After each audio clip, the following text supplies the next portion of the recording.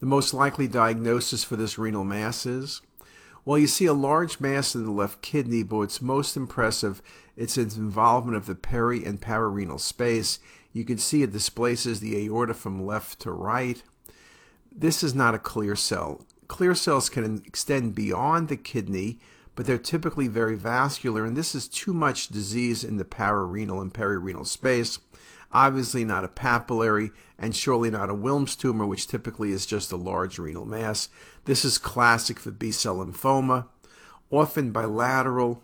This was one of those unilateral examples with tremendous peri and pararenal space involvement, as well as cortical involvement.